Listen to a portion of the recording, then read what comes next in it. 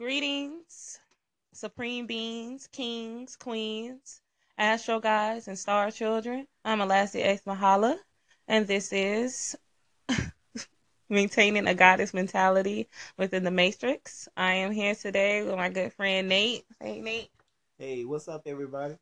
We are discussing, amongst many other things, the topic of the effects, well, one of the effects, or maybe talk about two of the effects of the Black church and the Black community. So right now, Nate's going to give his perspective on the DL men and how the Black church is affecting them. I said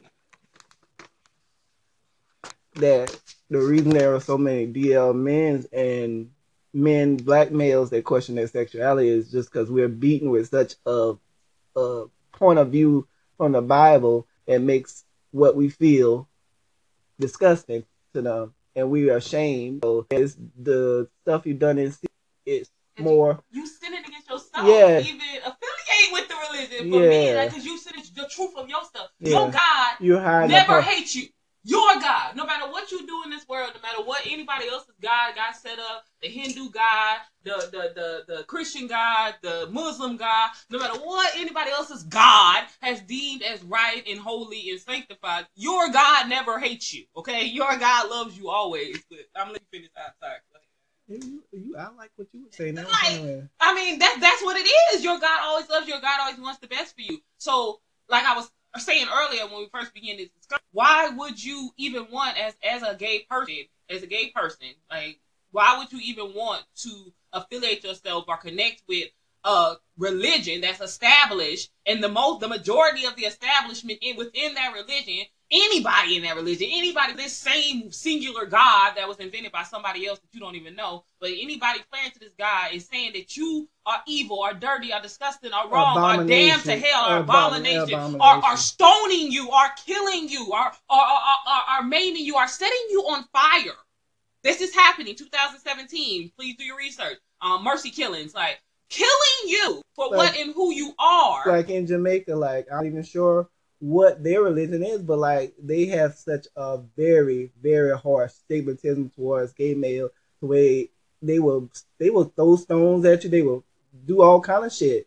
Like they call them batty boys, and they think that's what they go around, and if they think that you're a batty boy, they'll try to harm you or hurt you or kill you. And I feel like the worst of it is when the people doing these things, you are praying to their God for salvation. You are praying to the people who are calling you evil, calling you dirty, to their God, who is blessing them, who's blessing them with the power to instate laws against you, with the money, the means, the financial, with all these things we say are blessings. They are being blessed with these things, and they are being elevated in these areas, and they are being given this power. Their God is giving to them this power, and you want to be able to pray to that same God? You want to be able to elevate that same God? It's like in the black community, it's kind of hard. Like it's a lot of stigmatism, self-hate. That's what it is. It's self-hate. It's self-hate. But then we have a program where grandma went to church, mama went to church, and drug you. And yeah, we went. So and then I kind of felt the spirit or something, and so I kind of got a touch of this. So I might feel this kind of way because of what I'm feeling, and it's just a lot of I've noticed, black community, we're worse than other races when it comes to that, in that aspect of church, because the white people don't do all that stuff. When they find out this and that, they don't act the way we act. We ostracize gay people. That's not true. It's not as bad as us. That's only no. We like to believe, and that's another thing that. But it's because we're not even on the scale of them when it comes to that. I mean, they've done it with whole town. They're the people who make the decisions that gays don't have rights. We ain't making no decisions about gays getting married. That's true. They're the people making the decision that these people can't be with their loved ones and do all these things. That was their decision. They the people make the laws in this thing. We South Carolina law on the books say sodomy illegal. What law we got on the South Carolina books? For us. If we was going to take care of something, I don't think we'd be taking care of ass. I'm going to go ahead and do a part 2 to this. I'll see you on the other side. Peace reflections.